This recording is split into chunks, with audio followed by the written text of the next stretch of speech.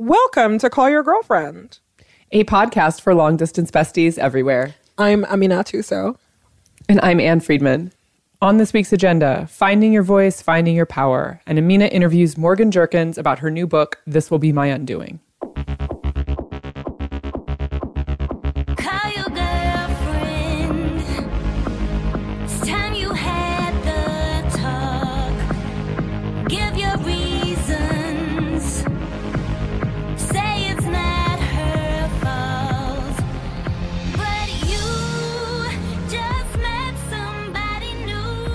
Hey, girl. Hey, Amina Tuso. Whew, how's it going over there? Oh, I'm pretty good. I'm excited for our special guest this week. I'm very excited about our special guest this week. I talked to Morgan Jerkins, who is a New York City-based writer in her 20s. She's so smart. She graduated Princeton with so many degrees. She has an MFA from the Bennington Writers Program, and she is the contributing editor at Catapult and a former Book of the Month judge. I know there's so many Book of the Month fans on the podcast. You've probably read a lot of her freelance stuff at The New Yorker, The Times, The Atlantic, Elle, Lenny Letter, Rolling Stone. Basically, this lady's been around. And she's like a quadruple threat, like all of the lit things, like she is amazing at. Yeah, she has all of the lit things, like on lit. lock. Why does nobody have lit as a lit brand? Okay, that's our next goal. Also putting in a plug for Catapult in general, which I feel like has some truly incredible writing, feminist writing. Like it feels like a corner of the internet where the world slows down a little bit and I get to like truly experience some good essayists. And I know that Morgan has a big hand in that. And so, I know we're going to talk about her writing work, but editor to editor love plug right there for the Catapult. And we do talk about like kind of what her mission is in publishing, right? And so she's a really thoughtful, like smart young lady. Her debut essay collection called This Will Be My Undoing is out on January 30th at Harper Perennial. And, this is going to be like one of the big books of the year. You know how like you always know from how the marketing rollout is, and it's been on so many lists. Roxane Gay just interviewed her a couple weeks ago in Elle, and Roxane's been a big booster of the book. This is going to be a book that we're going to talk about for a long time for many reasons. You're saying there's buzz? I'm saying there's like hella buzz. And listen, the buzz is like super warranted. One, like, so I talked to Morgan about like a lot of things, namely like being Black ladies. And when I was reading the book, so it's a short essay collection, part memoir, and then like, and then cool like thoughts on like culture and feminism and all of this stuff. But one of the things I realized is that I was like, oh, you're like in your 20s and you're writing a memoir, like, which is a thing that I'm usually very like, what do us young people have to say about anything? And then you can't write a memoir until you have at least like 30% gray hairs, right? Right. I'm just like, you gotta be like 85 to like tell people about your life. And then actually like, no, Amina, that's a really dumb thing to think because people have really great experiences that are worth talking about. And then when you start thinking about like Morgan's work specifically is how she's like a young Black feminist talking about her own life in ways that are so underrepresented in like pretty much like all of literature, I would say, was something that I was like really struck by. I was like, these are conversations that I have with my family and they're conversations I have with my friends and they're like private things that I'm ashamed of, but I like never say them out loud. And I told Morgan this, like one of the like overwhelming feelings when I was reading her was literally gasping, being like, why are you telling people this? and then having to check myself because I just like realized I was like, oh, this is an experience that like doesn't get the internal lives of Black women, like doesn't get written about a lot. And the thing about it that was like amazing, and in talking to her that I really appreciated, right, is that she really drives home that like, she doesn't want this to be the like, here is how like, this is the seminal book on like young women in, like young Black women in their 20s or whatever. It's like, no, like this is very much like my experience and I'm an individual and I have like individual thoughts and, but also like, here's what it means to be who I am in the context of this world. And she has like a really good head on her shoulders, which I think will be good because book people try to make everything like really simple, right? It's like Ta-Nehisi Coates is like the Black man writer, Roxane Gay is the Black woman writer, and now here's like the young person. And I feel like that's not going to happen with this conversation. Yes. Can't wait to hear from Morgan. Hello, Morgan. Hi. Thanks for joining us on Call Your Girlfriend today. Thank you for having me. Tell the people what your book is called and when it's out and when they can get it. Okay, so my book is called This Will Be My Undoing. It's coming out January 30th. And you can get it from Amazon, Barnes & Noble, the Harper Perennial website, and at your nearest bookstore. That's right. And remember the CYG rule. If you like a book, buy one for your friend. We're really excited to talk to you today. So your book is part memoir, part biography.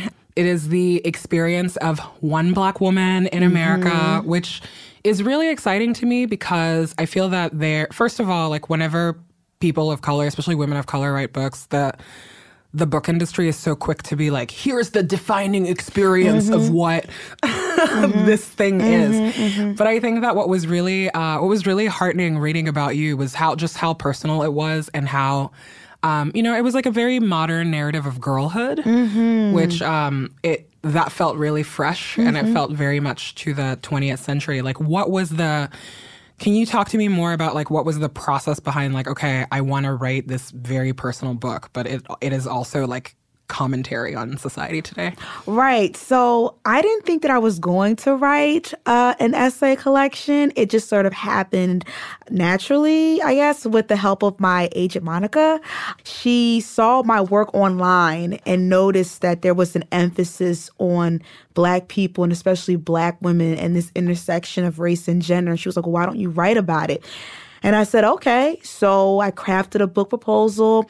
And, when you write a book proposal, you have to have sample chapters.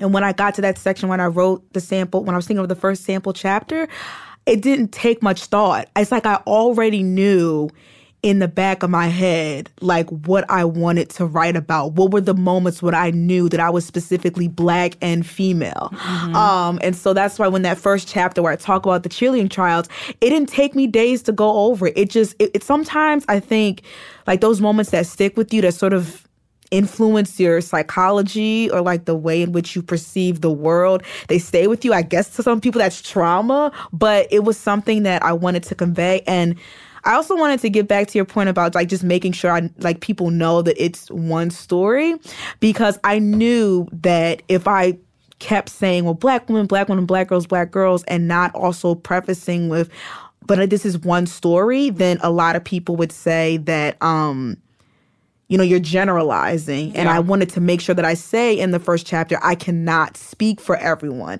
So I hope that maybe this is your first time reading about a Black woman, or maybe it's a continuation, but just know that there are so many other parts that have to be uncovered as well. Yeah, I mean, I think that's a really important conversation to have, because I know, like, when I was reading it, there were a lot of things that I was like, I don't identify with this, or I don't agree with this, and we're both like two Black women, right, who live in New York, but surprise, surprise, our lives can be different. But I think that also the reason I think that probably I felt that is because I'm like, there's so few of these books. And so there's so much pressure to be like the voice every time, and I think that as readers, we internalize that. And then also it creates this internal pressure. But the other thing I think too that I was really surprised by when I was reading your essay collections is that at some points I was gasping. I was like, Morgan, we don't talk about this with white people. Yes. I my felt, God.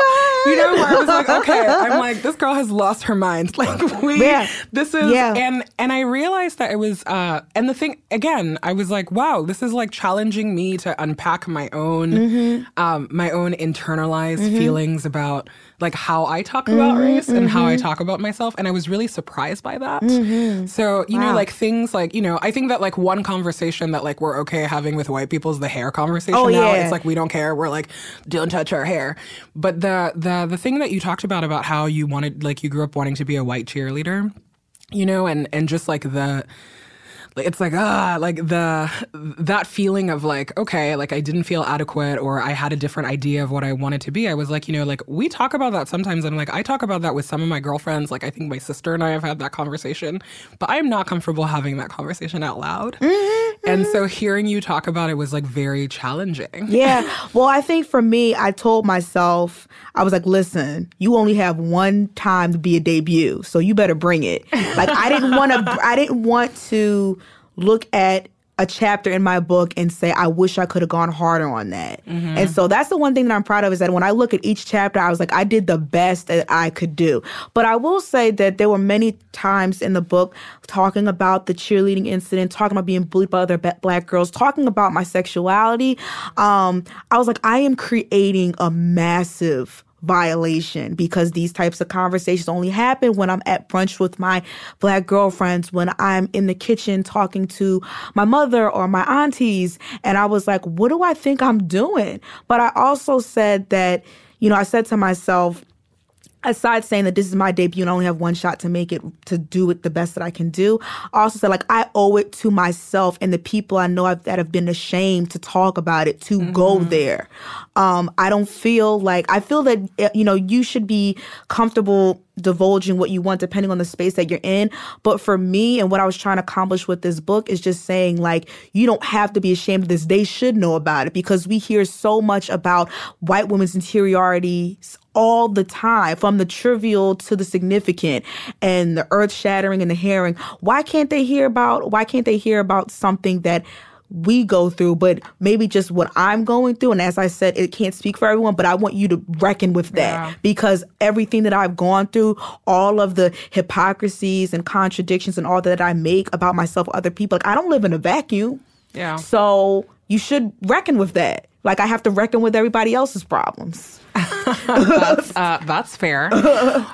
Do you feel that there's some of the essays that I read, like, and you've already like written about this, like about your choice to get labiaplasty and things like that, like some of the like very personal like sex things that you will feel differently about how you chose to share that in a couple of years, maybe? I might. I think when I look at what I wrote, a lot of those particular sections, I was afraid of what my mother would think. That's fair. Because my mother is still in a very tight-knit, small-town Christian community. And she even asked me, she was like, what's going to happen when this book comes out? People Facebook messaged me about it. And I said, well, direct them to me. I said, because I'm grown, nobody pays for my rent but me. So if they have something to say, then tell me, because I don't have shame for what happened. I think when I'm like 40, I might look at certain chapters and I'm like, oh my God, like, why did you do it? But I also think I need to pay respect to myself at that point in time. Like, this is what I was going through, and this is what I had to get off my chest at that point. Because there'll be sometimes when I look at essays that I've written online and I'm like, man, I could have done this and that, maybe stylistically or mechanically. And I'm like, man, maybe I shouldn't have said that. But I also say, well, that was a part of my making. And I don't think that I should be like, well, I regret doing that, because it's starting to resonate. Like, when I have people who have looked at advanced reader copies of the book, I'll have Black women who will privately message me on Instagram and be like, thank you for writing that. I could never say that. And I'm like, okay, well then I did a good job. Yeah, and I think that I really like that point that you're making, because I think that one anxiety that so many of us feel is that you need to come into the world as a fully formed person, right? It's like, all of your ideas have to be woke, your politics have to be perfect, your confidence has to be at 100, and all these things. And I think that, like, hearing narratives of like girlhood or young adulthood like really challenge you in that place. This is whether you see yourself or whether you're like, like this person will feel differently about this choice later. You are confronted with the fact that like people change and people grow and you go through all of this stuff. Right. And I think that, it's very hard, with the digital, social media culture where, we're very quick to drag someone. We're very quick to cancel. And I think it's something that I had to remind myself and other people, like, listen, like wokeness or consciousness is not a linear path. It is messy. It is jagged. You're going to second guess yourself. You're going to be hypocritical because you're growing. That's not to say you shouldn't be held accountable. So there are many times like in the book where I'll say, this is how I felt and it was messed up and I'm ashamed of that. But I have to tell you because I can't give you pretty. Like I tell people that like as an essayist, I can assure you that I'll give you aesthetically pleasing sentences with the help of a great editor, but I can't give you pretty memories because that wasn't what they were. And I'd be lying to you if I were just like, this is where I was and this is where I am. And it's just this clean trajectory to the top because it wasn't. it wasn't. Can you talk more about the open letter to Michelle Obama that you write? Yeah, you know what? It was interesting because I wasn't sure that it was going to be accepted in the final draft because it felt a little bit like a diversion, just focusing on this one woman. The reason why I connected with Michelle, as so many other Black women do, is because she's phenomenal. Not only because of her accomplishments, but also because of the way that she carries herself. And we will never understand the magnitude of all the judgment that she's gotten on her looks and all these sorts of things. And I think it became personal because we're both Princeton graduates. And while I was at Princeton, we deified this woman for everything that she had done because it showed us all that we don't have to shrink, whether if we want to be married to a man or just because if we want to just do what we want to do and be great at it. So I wanted to write that open letter to her because unfortunately I never met her. We usually have... You never know now. Well, I know, I hope so. But like, you know, we have reunions every year at Princeton and, you know, she never came to it, but she had a terrible time there. And so it was a thing of me just like paying honor to this woman as a Princeton alumna, as someone who's just a Black woman and saw what she represented to me and other people. And I thought it was perfect to be a part of the book because she's just so much like of who I think about, even though she's not our first lady anymore, sadly, she's always going to be someone that is going to be like a part of me, I guess. Okay, shifting away a little bit from the book and wanting to talk about like growing up and realizing I follow you on Twitter. Okay. And it's a treat. It's a treat and a delight. But one thing that's been, you know, it's like Twitter is so weird. Like you don't know people, but you get to know. You get to kind of get their geography a little bit, and you're getting it. And one thing that has been very apparent in your social media path has been like I don't know, like landing in New York and finding your feet. Yes. You know, in a way where like this city is really brutal. Like, you know, we all love New York, but New York is it's a trash town, but it's our trash town. Right. And there, you know, there's so much of the like making it in New York or whatever. But, you know, I like part of why I enjoy following you is because I'm like, yes, finally like a Black woman who is like, I don't want to hear about Carrie Bradshaw anymore and her New York experience. But yeah, you know, like you've been really transparent kind of about all the things that, you know, that like young people go through. It's like dating and working in publishing and just trying to make your way and, you know, the day-to-day of life here. Mm-hmm. Yeah, I mean, I think that's part of the reason why I have the followers that I do is not just because of my writing online, but because I'm very off the cuff. Like I will go on Twitter and say, oh my gosh, like this man with the finest beard was on the train. It just made my day. But I didn't talk to him because I can agree with that. Yeah, I'm just like, but I didn't talk to him because I just got done working out and I'm doing this whole self-care thing and like all of these neuroses because, you know, even though we only have, well, I was about to say 140 characters, 280 characters, it's like I want to show people the zigzags. Like, again, like, I think I mean, people tell me that, oh, you curate yourself very, like, nicely online, and people use, like, all these business terms. I'm like, but I don't really think about that. Like, I'm like, oh, my gosh, I want to talk to someone. And I think it's amplified because I live by myself and because New York can be such a lonely place. Like, I literally was on the train yesterday, and I was going home after working out, and I saw these two women of color, and they're two daughters, and they're both friends, and they're both having these conversations, and I was looking at it, and I was just so moved by it. And had I been in New Jersey, I'd probably be like, I don't care about these people, but because I was just seeing that sort of like intimate snapshot, I gravitated towards it. And that's what like certain things that happen when I'm in the city, where I'm like, if I'm by myself or if I'm doing research and I see little things like that, I'm like, oh my gosh, I want to like tell Twitter about it and hope that people won't say like, oh my gosh, like you're creepy or cheesy. And that hasn't happened yet.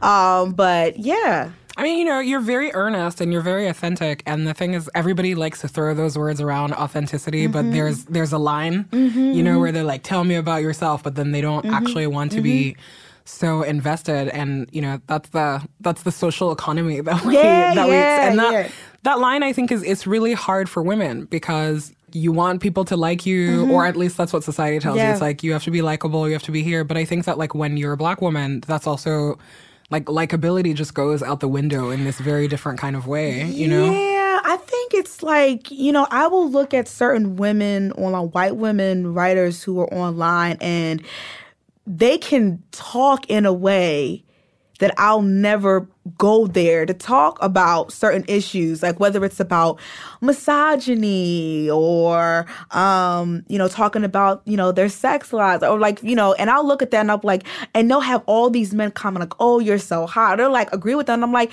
but if I say to a man, you can go F off or something like that, you're gonna either make a stereotypical comment and think it's not a comment, or it's just gonna go left. Because I've noticed certain times, like even with that authenticity, I think that earnestness that comes to being a Black woman, some people think you're too accessible.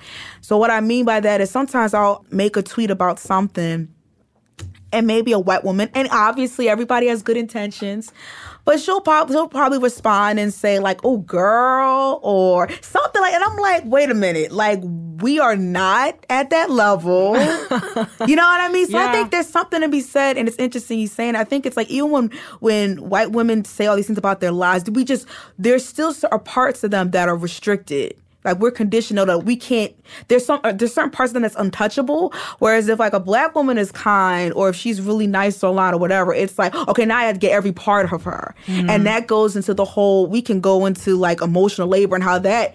Happens as well. Yeah. So. And how you have to be accessible and you have to save everybody. Yeah. Like we're all running for president now. Yeah. Right. We're the only ones who vote right. Right. And I think that the other thing too, and you write about this, is about being a feminist, and being like a Black feminist is it's so interesting on so many levels, because on one hand, like Black women build feminism, but a lot of times it can feel like the public face of feminism is so unrecognizable from like what the actual ideals are. And so like we talk about white feminism and we talk about how that's commodified and all those things, but you really wrestle with that, right? Like your identity about like, how do you identify? Like, am I a feminist? Am I a Black feminist? Am I a woman? Am I a Black woman? Am I like, and you have to unpack all of it. Right. And I think the interesting thing is like when I talk about, do I have to be Black first or woman first or feminist, Black feminist?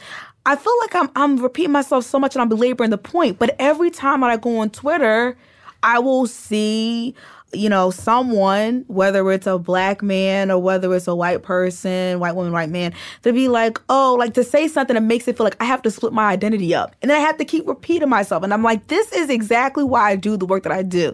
Because many times as Black women, like I am Black and a woman, somehow we have to be carved into these little pieces, because otherwise you cannot assess us in the right way. You know what I mean? And that's the part that just that kind of gets on my nerves, but it also fuels the work that I do, because I wanted to, one of the things that I wanted to accomplish in this book is like, I know that it's like, I don't want everyone to agree with me on everything. It's probably not going to happen, but I want people to understand that there are many moments where you can't choose. And why would you want us to choose? Because so much of what we go through, it's an intersection, and we have to deal with that. And why don't you have to deal with that? You know what I mean? Why are you asking us these questions that you want us to sort of compartmentalize our humanity? We don't do that for any of you.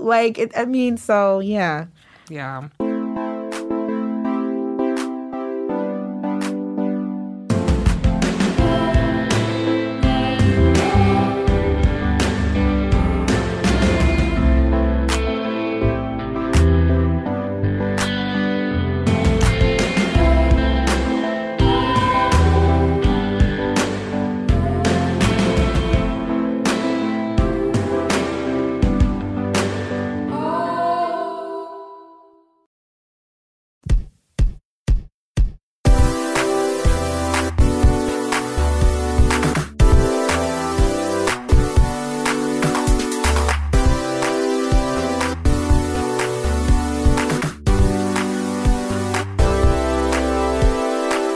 if you could go back to like baby Morgan, 18, about to go to Princeton, what would you tell that person now from everything that you know now? Oh my God.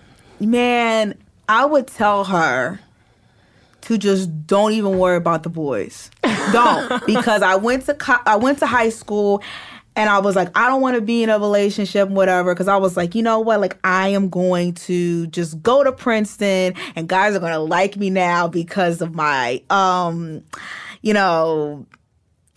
intellect. And then I go to Princeton and I'm like, this is just the same as high school, but we just have dorms and our parents aren't around. So I wish I would have told my 18-year-old self, like, trust what you can do more.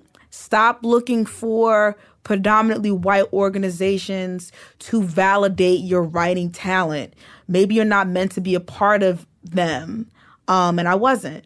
And also, like I said, like, stop thinking that you're not whole if you don't have a boyfriend. Like, stop thinking that, having a boyfriend is an accomplishment. And don't read those things about how unmarriageable you are. Like, so much of my college experience, which, I loved Princeton. Like, intellectually, I was just soaring. I could explore everything I want to. But socially, it was just so hard because I felt like I had to have everything to prove to myself and my community that I could be smart and I can be opinionated and I can also be loved in a romantic sense. And if I would have stopped worrying about that for those 4 years, I would have saved a lot of energy. But also, like, I guess that was a part of my evolution. Right. It's like you have to go. It's so ridiculous to think about that, like, at 20, when do you graduate college? Like 22, that you're supposed to have all those things? Yeah. I'm like, I'm 32 now. I don't have most of those things. Well, fine. But I came from a Christian community and, it was, the oldest person in my family to get married was like 26.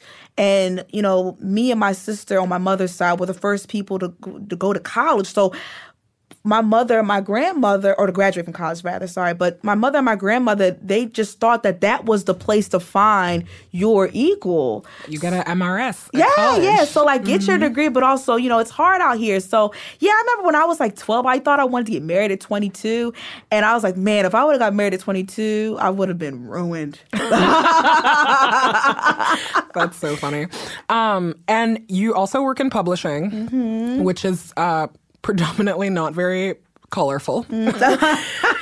And, like, can you talk a little bit about that and just, like, who are the people that see the world in the way that you do? Because, like, you mentioned your editor, and she is a fabulous woman of color, and, like, you, like, get to do work with people who, like, both understand you and also know your background in an industry that's not really friendly towards that. Yeah, so I'm just going to say that, like, sometimes I think it's a dream in terms of being a publishing because, like, I said it on Twitter. I made a long thread about it, but getting into publishing was not easy. It was not about credentials. Like, is that what you wanted to do from the beginning? Like, you were like, this is the industry I want to go into? Probably when I got into college, yeah. When I was 14, I thought I wanted to be like a doctor like my father. But luckily, I got rid of that dream when I went to college. Because if I would have taken an organic chemistry class, I would have just failed. But I knew I wanted to be in publishing. I knew I wanted to be a writer. So, senior year of college, mind you, I went through multiple unpaid internships. I was taking the New Jersey Transit to New York for 15-minute interviews, would last all day, adding in commute times. And I wouldn't even hear a call back. Mind you, and I don't want to flex too much, but like I had the comparative literature degree. I went to an Ivy University. I spoke 6 languages. I did multiple unpaid internships. There was no time during those moments where I shook hands with an editorial assistant who was not white, was not a white woman. And it's crazy now because it's like to think about those moments where if it were not for Twitter, I probably would not be where I am. I met my agent through Twitter. My agent is a woman of color. Then I met my acquiring editor, who was actually a white woman. Oh, sorry. It's okay. But yeah, like I met them through Twitter. It was through me being at home on like pretty much depressed because I couldn't even get an editorial assistant job that literally said on the website, just a 4-year degree and an interest in literature. And I was just at home and I was freelancing and then, tweeting. And that's how I found people. And so I'm now an associate editor at Catapult, and I got my job because there was a Black man there, an editor there. His name is Mensa Damari, and I went in and I interviewed for that position, and it was in 15. I already moved to New York by then. I saved up money to move to New York. It was a 15-minute interview, and I just did what I had to do when I left, because at that moment I was just so worn down, and I was like, it was just going to Starbucks, get a cup of coffee. I just did what I had to do. But he was the one that told, my boss, you need to hire her because there's nobody that can do what she can do. That's part of the reason why I have the job that I have now. So I think being in publishing, I have, a woman of color agent who not only gives professional support, but emotional support. So when I wrote certain things in my book that I was like, okay, am I doing okay here? Or someone who fights for you to get the money that you deserve. And then, having an acquiring editor who's a white woman, it helped me with certain things when I was talking about hair. She had to tell me, I'll never forget this. She was like, you have to specify, because a perm does not mean the same to white people as a Black person. I was like, what? And she was like, yeah, a perm means to white people that their hair gets curly. And I was like, oh yeah, that reminds me of Legally Blonde. And that's why she won the case. And I was like, oh. So I literally saw that comment on a Google Doc, and I was like, oh my God. Yeah, they won't understand that. And I had to pull a little footnote. So I think me being in publishing right now, it's all because of just the internet. There was no other way. And that's why I had to tell people sometimes it doesn't matter how many unpaid internships you do, which school you went to as a woman of color, or how well you can do an interview. Take it from someone like me. I was not getting callbacks. I can't even tell you how many rejections I got. But it was because I was on Twitter that everything happened. Well, I can't believe I'm going to say this, but good for Twitter. Yeah. Twitter is crazy, but the community that I've had under the people, you get a different kind of exposure, which is true. Yeah, right? And the amount of friends that I have in New York, the majority of them, I think, are from Twitter, which helps me because, because sometimes when you go to events and there's icebreakers, I don't feel like you don't want to talk to people. Yeah. Yeah. Well, so the book is coming out. There's also news that you have many more books coming out. Yeah. I like how you're this is my one shot at making it. It's surprise. Well, I know. Yeah. It was funny because someone on Twitter literally was like, oh my gosh, what are you doing over there? And I'm like, I honestly been working my ass off. I wouldn't say this to you a year and a half ago. I'm like, well, I'm doing some things. But no, I've been working. I got the bags under my eyes short. Doesn't it feel rewarding that you're all of the work that I did last year is all of that fruit is coming to bear? It's rewarding. It's scary because I'm like, damn, I am what I want it to be. I think, being a Black woman in this industry and to have the support of people that I, do, and the financial support to talk about Black things, and for someone to say, it's, I'm going to give you money behind what it is that's fueling your interest right now means so much to me. And every day I have to fight back against, sort of resist, I guess is the word, imposter syndrome. Because, there'll be certain times where I'll get bylines certain places and I'll be like, that is not me. And I literally have to go in my Google Doc and say, yes, that was. I know that I wrote that. But when it comes to writing books and when you know how hard it is and how, some people don't get that chance, it's well, why did it happen for me? But then at the same time, it's good to be mindful of your privilege, but don't discredit the work that you've been doing. So yeah, I'm coming out with 2 more books, which I'm really excited about. And I don't know if you want me to elaborate. Yeah, go for it. So the second book that I'm working on is called Why We Get Out, and it's inspired by the movie Get Out. And basically what I want to do is explore the potential origins of Black paranoia and fear. So if you are on Twitter, you might see memes of Black people don't do this, Black people don't do this. And I'm like, well, why don't we do that? So what I'm trying to do is interview Black people of various ethnic groups across the country, for example, Louisiana Creole, Gullah Geechee people, as well as talk to scholars of various disciplines like folklore, epigenetics, for example, and psychology, and to get these sort of ideas of what dictates our behavior. The third project is a novel, which I'm really happy about because I actually went an MFA.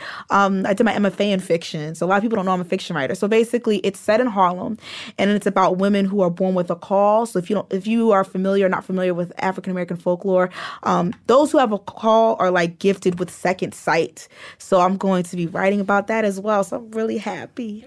This is exciting. I love what you said. Like, I'm doing all the things I wanted to do. Like, you hope that for everybody, right? Exactly. So that's great. Well, Morgan, thank you so much for joining us. Thank you for giving us your time and your attention. And the book is out. This will be my undoing. So thank you. Thanks. Thank you so much. The thing about it that was great about reading her was just, there are a lot of ways that were really alike, you know, and then there are a lot of ways that were actually very different. And I was like, oh, like, I don't see myself in any of this book. I don't agree with all of it. But I so appreciate that it exists because it opens up the conversation of like who gets to tell their story and who gets to be like kind of a person in the world. And through all the stories, it's like you see somebody grow up. Like she talks about like a lot of the bullying that she endured when she was really young, and then like these like really like college experiences that so many people can identify with. And then, you know, like being a young adult in New York now. And I was like, wow, like you really do go through a journey in your 20s. Yeah, it's truly like listening to you talk about also like memoir that is written like very close to the time it's lived. You know, when I think about some of my favorite memoirs of recent years, I mean, it is Issa Rae's Misadventures of Awkward Black Girl. It's Gabby Sidibe's This Is My Face. Yep. It's, you know, I really loved Brody Lancaster's No Way, Okay, Fine last year, all written by women about the era of their life so that they're still in. And like the confidence it takes to say, no, this is not like me making a comment about my generation and that's why you should care. But like literally this is only about me and you should still care because I'm amazing and interesting and valid and like listen to my smart thoughts is like, I'm like, yes, more of that, all of that. Like so good. Yeah, you know, and the other thing about Morgan too that's interesting is that she's like, so she grew up in suburban New Jersey. She like went to Princeton and now she lives in Harlem and she works in publishing, and she always talks about like feeling like an outsider, which is, you know, both in this like very personal way and also like in a political way, which I think is so, it's like the lens that she uses is like so interesting to analyze a lot of these problems. And she writes some like incredible essays, like who doesn't love Michelle Obama, but like she has a kind of a different connection with Michelle Obama because Michelle also went to Princeton. And like there is that, you know, it was like the woman that like they all looked up to or whatever. That's my favorite essay in the book. Honestly, it's so good. It's like she, I wrote it down because it made me so happy. She like calls Michelle the beacon that reminds white people that 99% of them will never reach where you are. Wow. It's like, it's a lot. It's like really heavy. And, you know, but also just like, one of the essays that the topics that she touches on in the book and that she's like written about previously, if you follow her, is about like her own decision to have labiaplasty when she was right out of college. And that essay is interesting to me because it's kind of in the canon of like, how do you justify things that you have done, right? Especially like if you say that you're a feminist or you know, like all of this stuff. And it ends up being a really interesting just exploration of your own politics and also your own worth and your own beauty and how that stacks up against like the message of the world.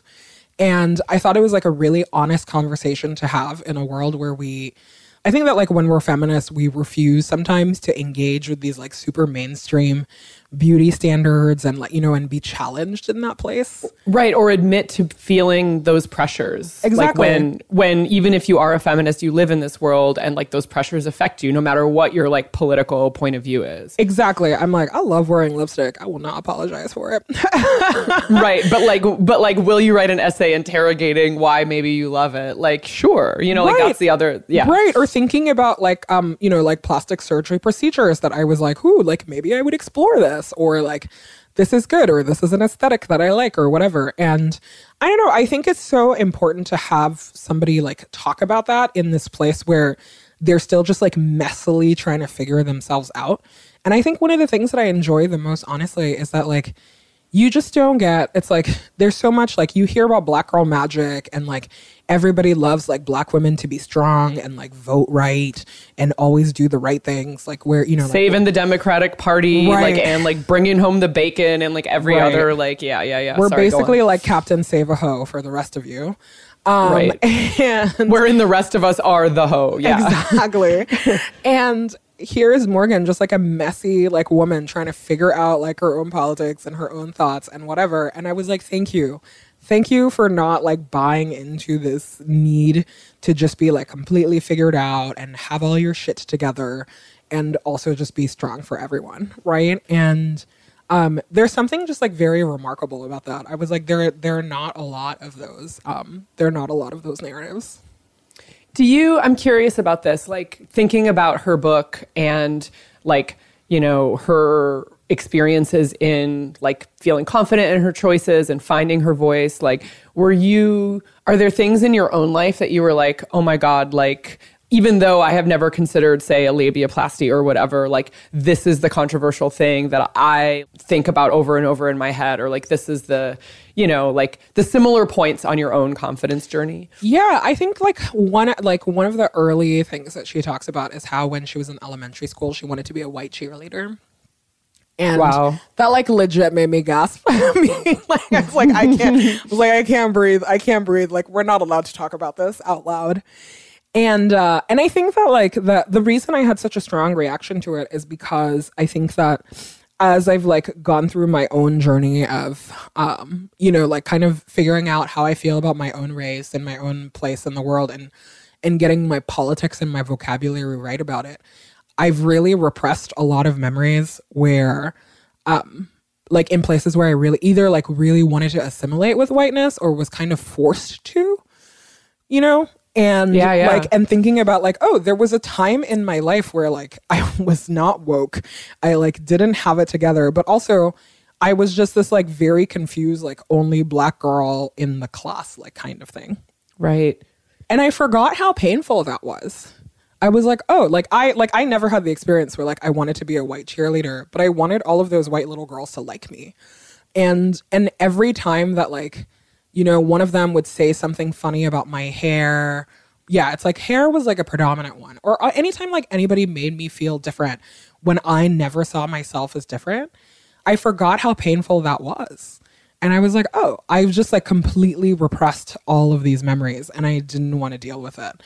Another thing that she talks about too is just this like the taboo that like a lot of Black women have about like being thought of as fast-tailed girls.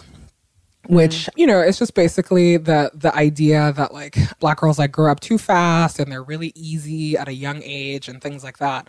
But really it's a conversation about like how we're sexualized at a young age and how vulnerable we are to like sexual abuse and things like that. Yeah. And it's not like Black girls are like, let's all grow up too fast. Like this is like a cultural, like an embedded racist, sexist cultural phenomenon. Right. And it's like, yeah. And it's just, and it was like, again, like that was something that was really painful to revisit. I was confronted with like all of the places that I wasn't allowed to be a kid for a long time. Like I had to grow up really, really fast. And again, like all of those things have repercussions in like your present life, right? And in adulthood. And I'm such an avoider. This is why I go to therapy. And I don't know. And reading that like from another young Black woman, like meant a lot to me where I was like, oh, this is not like therapy speak. It's not like some sort of documentary or a hashtag on Twitter or, you know, it was very much like, here's a person that could be my friend, like talking about something that is hitting really close to me. Right. Like Black girl reality, not Black girl magic. Exactly. I don't know. I have really come around the like 20-something person memoir. Like I want to see more of them. I loved what you said about like talking about your lived experience, like the closer you are to it, because we didn't grow up with like internet all of the time. And so I think that we were allowed to kind of like make up our minds about things and change our minds and change our politics or whatever. And now it's really an exercise in bravery, I feel like, to tell people what your opinions are. Like knowing that you like will probably change your mind or like new context will happen for you. And so that's why I really enjoyed this. And I think that that's something that like not just in the context of people who are or like young women who are writers or memoirists, but like, you know, the idea that if you express an opinion, even if it's just like on the internet to your friends, like you're not, making your career as a writer, that like that's a stake in the ground that like then people can disagree with you. You feel like you have to have every single like argumentative point lined up to defend what you think. Like I am continually grateful that like I got to kind of grow up with blog internet and like slowly kind of like gain an audience for my opinions, many of which are stupid and kind of unfounded, but like I learned to feel okay with putting them out in the world anyway, just because I felt like I could do that with a little bit of anonymity, which is, it's just like things are different now. And I think that like, that's why it's really important to have women like Morgan modeling this kind of honesty and confidence about owning their experiences in the public sphere. Yeah, and the thing about Morgan, like, especially if you follow her on Twitter, is that she's an endlessly earnest person, which, I feel that like in the harsh coastal worlds that we live in it can really be looked down upon as a like, oh my God, like, why do you put everything out there? Or, like, why are you oversharing or whatever? And she doesn't do any of those things, but I think that she is like ruthlessly herself all of the time. And that should really make everybody who reads her like examine how they share their own ideas and how they feel about their own place in the world. I was really challenged by that, where I was like, oh, like it is okay to say everything that you think out loud. Like it's fine. It's like men do it all the time. All the time, like no qualms. All of the time, but when you're a woman, you have to have so many qualifications, and then when you're a woman of color, it's like even more like can I even like get a squeak out of here? And I was like, actually, like take up all of the space in the world. Take up the space.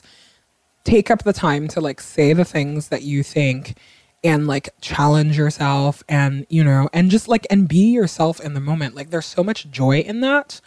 And I don't know, it made me really happy. And it's like, even if you read this book and, there's a lot of stuff that you won't agree with or things where you're like, I don't understand this or I don't see this or whatever. That's like actually not the point. The point for me was I was like, wow, I'm like celebrating somebody like talking about themselves, like a person who is usually not centered in like in any kind of like popular narrative, talking about their own reality. And there's something so powerful about that. You can find us many places on the internet on our website, callyourgirlfriend.com. You can download it anywhere you listen to your favorite podcast or on Apple Podcasts, where we'd love it if you left us a review. You can email us at callyrgf@gmail.com. We're on Instagram, Twitter, and Facebook at callyrgf. You can subscribe to our monthly newsletter, The Bleed, on the Call Your Girlfriend website. You can even leave us a short and sweet voicemail at 714-681-2943. That's 714-681-CYGF. Our theme song is by Robin. All original music is composed by Carolyn Pennypacker Riggs. Our logos are by Kanisha Sneed, and this podcast is produced by Gina Delvac. This Will Be My Undoing is out. Get it, read it, get your friends to read it, and talk to us about it. Thanks so much to Morgan for talking to us. Boo boo, I'll see you on the internet. See you on the internet. Can't wait to read your opinions on the internet.